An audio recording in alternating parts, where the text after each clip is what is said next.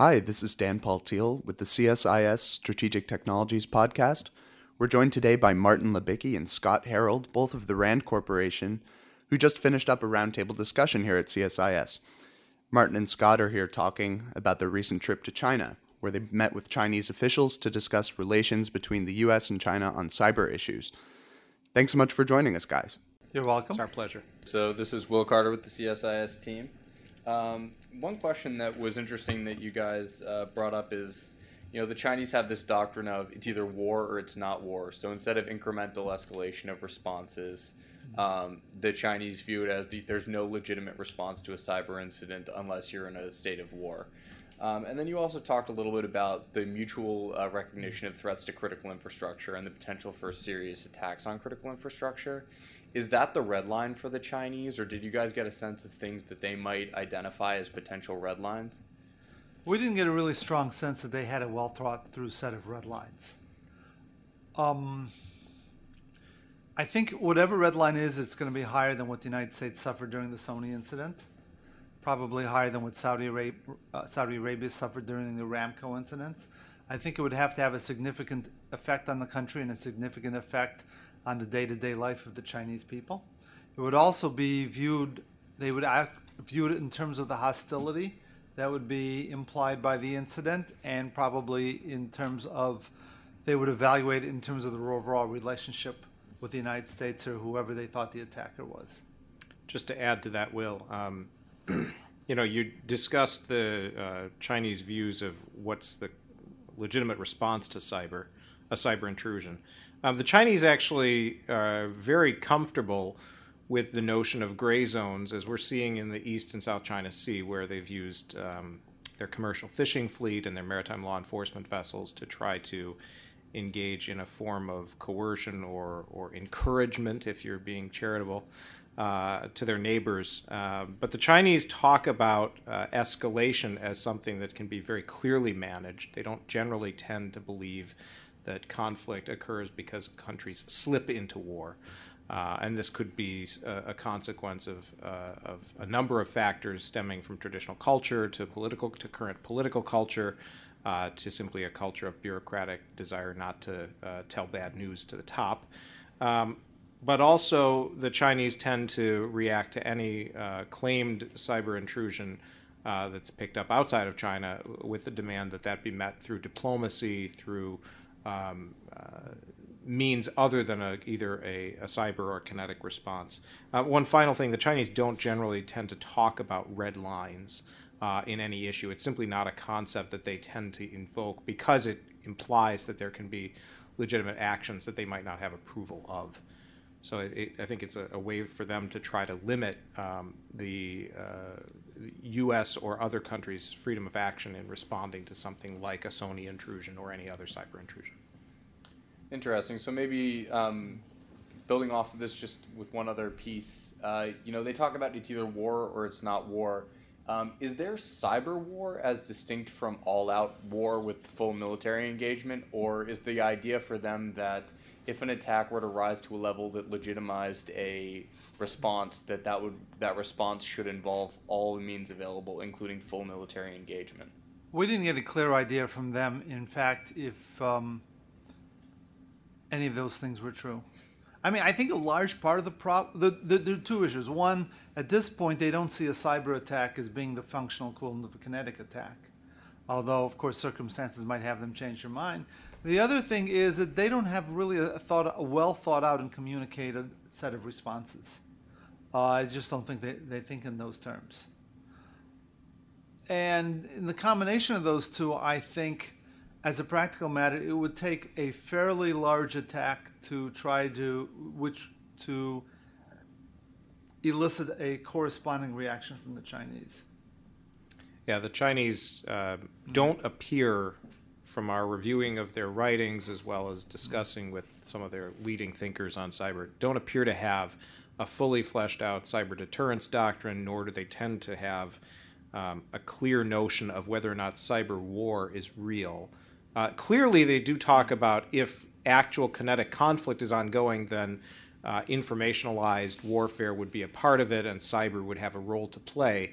But that's a very different, as your question hinted at, that's a very different concept than whether or not they think, well, you could have a true war in cyberspace that would not necessarily be matched by a corresponding kinetic war in the physical world. Okay. One of the participants today, and in previous talks we've had with U.S. officials, they both said that while the U.S. likes to think about grand strategy when it comes to deterrence or cyber espionage or any of this stuff, the Chinese like to think about issues on a case-by-case basis. I don't know if you've found this in your negotiations with them, but could you speak a little bit about this, whether it's a generalization that you don't think applies, or whether it's true? What do you think? Okay, I'll start speaking as a non-Chinese expert here. My impression is that the Chinese think first in terms of relationships and then in terms of actions. The United States thinks first in terms of actions and then in terms of relationships. If you take a look at the Sony case, right? The U.S. wanted to have a response against North Korea so that other people didn't think that they had a free rein to carry out vandalism in the United States in cyberspace. Okay? Whereas I suspect the Chinese looked at North Korea's actions within the entire context of the relationship with North Korea, almost all of whose other elements are non-cyber.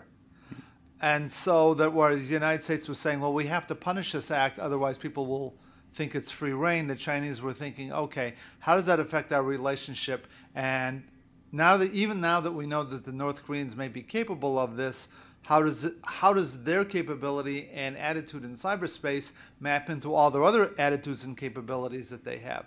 So I don't think it's a matter of that we're general and the Chinese are specific. In fact, when it comes to cyberspace, we tend to be more focused on the details, and the Chinese tend to be more focused on the indicators of the relationship between the United States and China.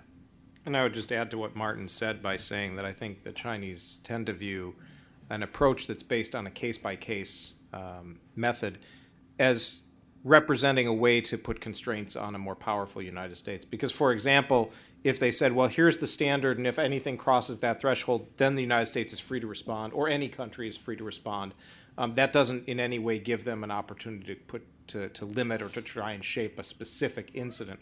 Whereas a case-by-case approach allows China to at least hope to build either to shape international public opinion, to use its own leverage, then rather than say a general approach. The other thing to say is I think a general approach goes back to the question that Will posed immediately before that, and that is the answer is I don't think they have a general theory of when it's okay to respond yet in cyber, and I'm not sure that we've seen the evidence that they're getting close to that, and that may be because they're not trying to get close to it. It could also be because it's a fast-moving issue, and there's simply not that much expertise, and international norms and laws are not yet at a place where all the major countries are in agreement.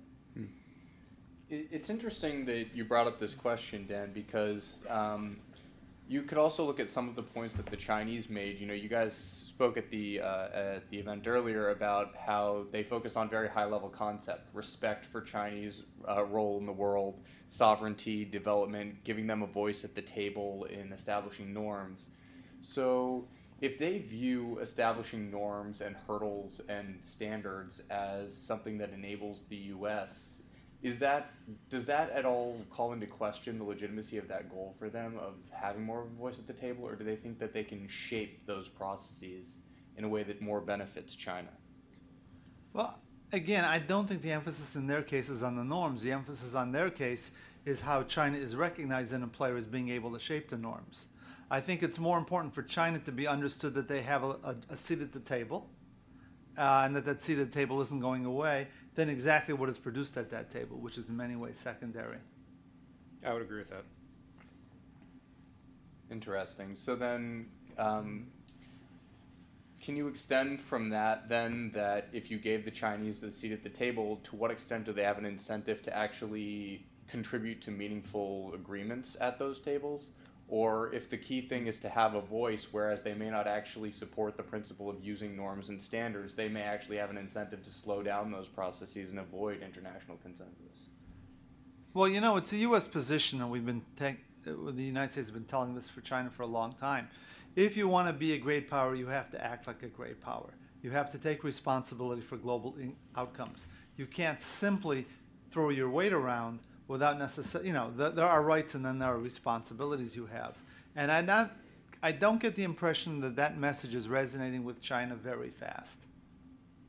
Yeah, I would just say I think the Chinese goal is first be at the table so as to show the world that China matters, so as to show the Chinese people that China is being given its appropriate level of respect. It's not necessarily because they want to be there because there's a specific outcome that they're trying to drive everything towards. But I do think that when they're at the table for negotiating any issue, they want to make sure that China's Communist Party's ruling status and interests are not challenged and are in fact protected. And so they'll try to move the negotiations in that direction, which is just, at the end of the day, every country and every leading group is trying to move international norms in a direction that serve them, and that's what their interest is. One of the causes of distrust between the U.S. and China that you talked about during your presentation in cyberspace is the disagreement over each power's capabilities of attribution of cyber attacks coming from one country to another. And one of the recommendations of your study is potentially to create a neutral third-party attribution body, an attributive body. I'm wondering if you could talk a little bit about that and, if the U.S. and China were to collectively stand up such a body, what challenges that might present to our own operational security as Americans or any other issues that might come out of that.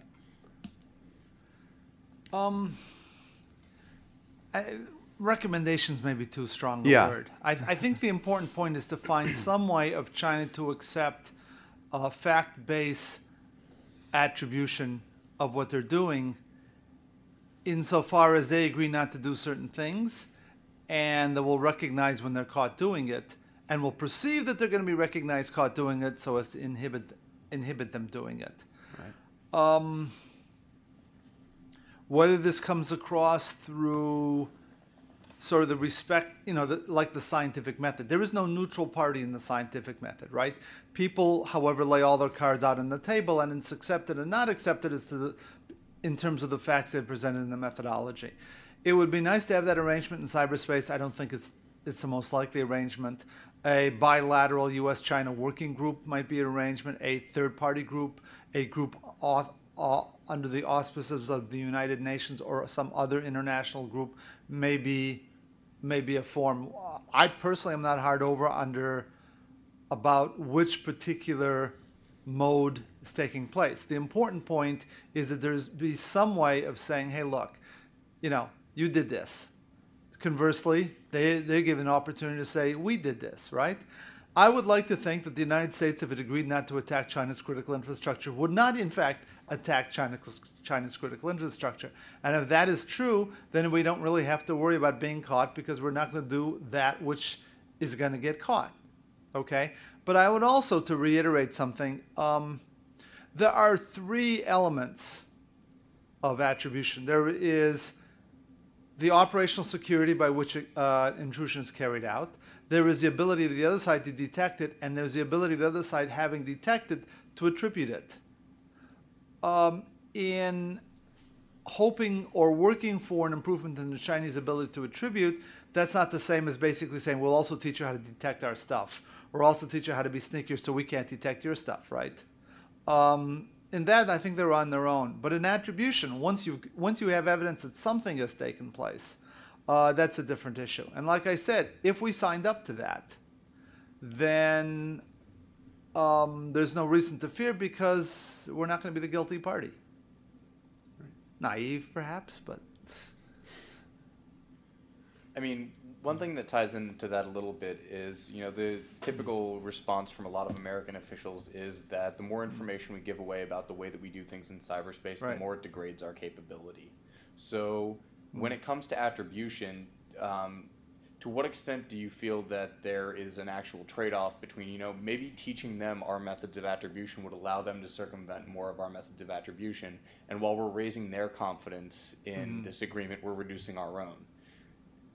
Well, let me say two things about that. One is that attribution has been very strongly privatized in recent years. And so we don't necessarily have to take them up to Fort Meade and say, here, this is how we do it. you could bring them, in fact, to a lot of U.S. corporations and have a discussion in that sense. The second thing is that our attribution capabilities aren't doing us very much good anymore, okay?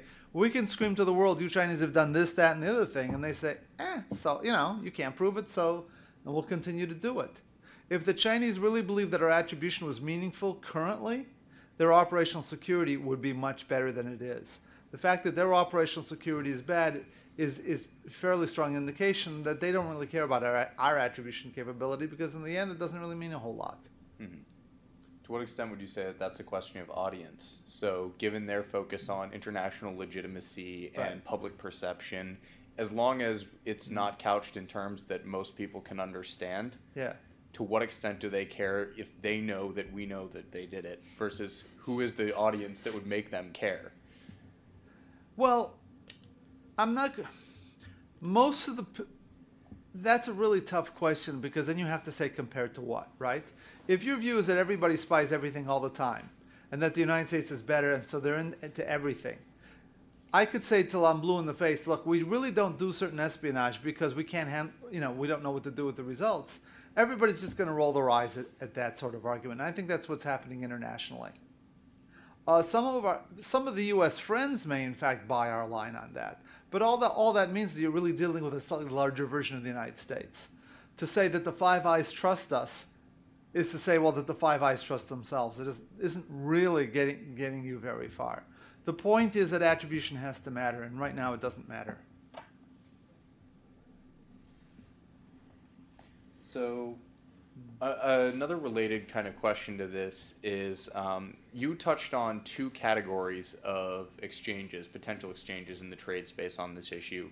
Mm-hmm. One is kind of one-off concessions from one side to the other. So an example would be the suggestion that we lift the bans on market access for Huawei and ZTE. Mm-hmm. Whereas another is mutually agreed principles, like we agree not to attack each other's critical infrastructure. Right. And you might say that on an issue like attacks on critical infrastructure, both sides have an incentive to agree to a mutual principle. Whereas from the Chinese perspective, asking for a removal of the bans on Huawei and ZTE, if we were to generalize that to a principle, that would force them to open up their markets to a lot of American tech companies that are currently banned by various localization policies in China.